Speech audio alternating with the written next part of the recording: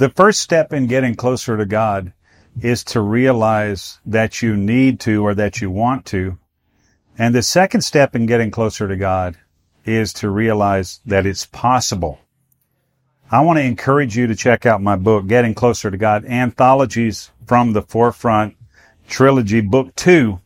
I think this will really be helpful to you in your pursuit of the Lord and help you understand what I learned over the first 30 plus years of my life as a believer, as a minister, and as a missionary in a lot of the countries of the earth. Check it out. Anthologies from the Forefront, Book 2, Getting Closer to God. It's on Amazon. Take your leadership to the next level. It's time for the Foundational Missions Leadership Moment with Scott McClelland of FX Missions. Hi, Scott McClelland. Thanks for joining us. We're talking about security and leadership for several sessions here. Last time we talked about discomfort and inconvenience. Pushing forward from there, I want to talk to you a little bit about God's grace in influence and not only in leadership but in following. We need to be good at both of these things if we're going to be great examples of God's grace in action, which I think is our opportunity in this life.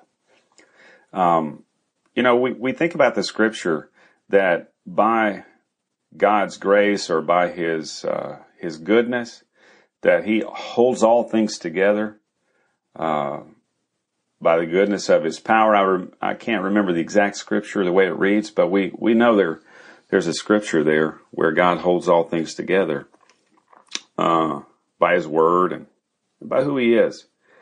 Even by that same grace sometimes, though, God lets all things fall apart. This is when we're in for an education, I guess. If you're walking along and you have responsibility and the things under your hand or in your responsibility area begin to fall apart, don't fall apart with them. Realize that sometimes in God's grace, this is part of our education. By things under our hand that are falling apart, we need to be careful not to let our self-concept get attached to, hey, I can't do anything right, and all those kind of things. Often we're going through things dematerializing or being challenged as a part of our discipline and instruction from the Lord. We can think about Jesus feeding the 5,000. There was quite a group there. Everything looked like momentum. We see this in the book of John, and in the very next chapter, he says some things that causes almost everyone to leave. Well, that is a parallel to what we're talking about here. Things are falling apart. And was his self-concept challenged in that time? I'm sure he was tempted.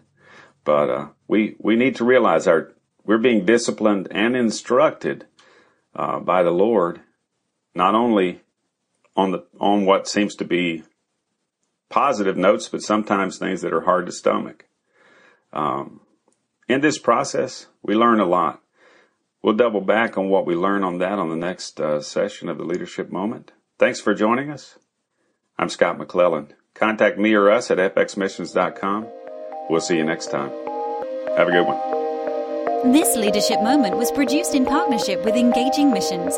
Have your leadership question answered by contacting Scott at fxmissions.com. Visit FX Missions to learn more about how you can grow your leadership and engage in missions.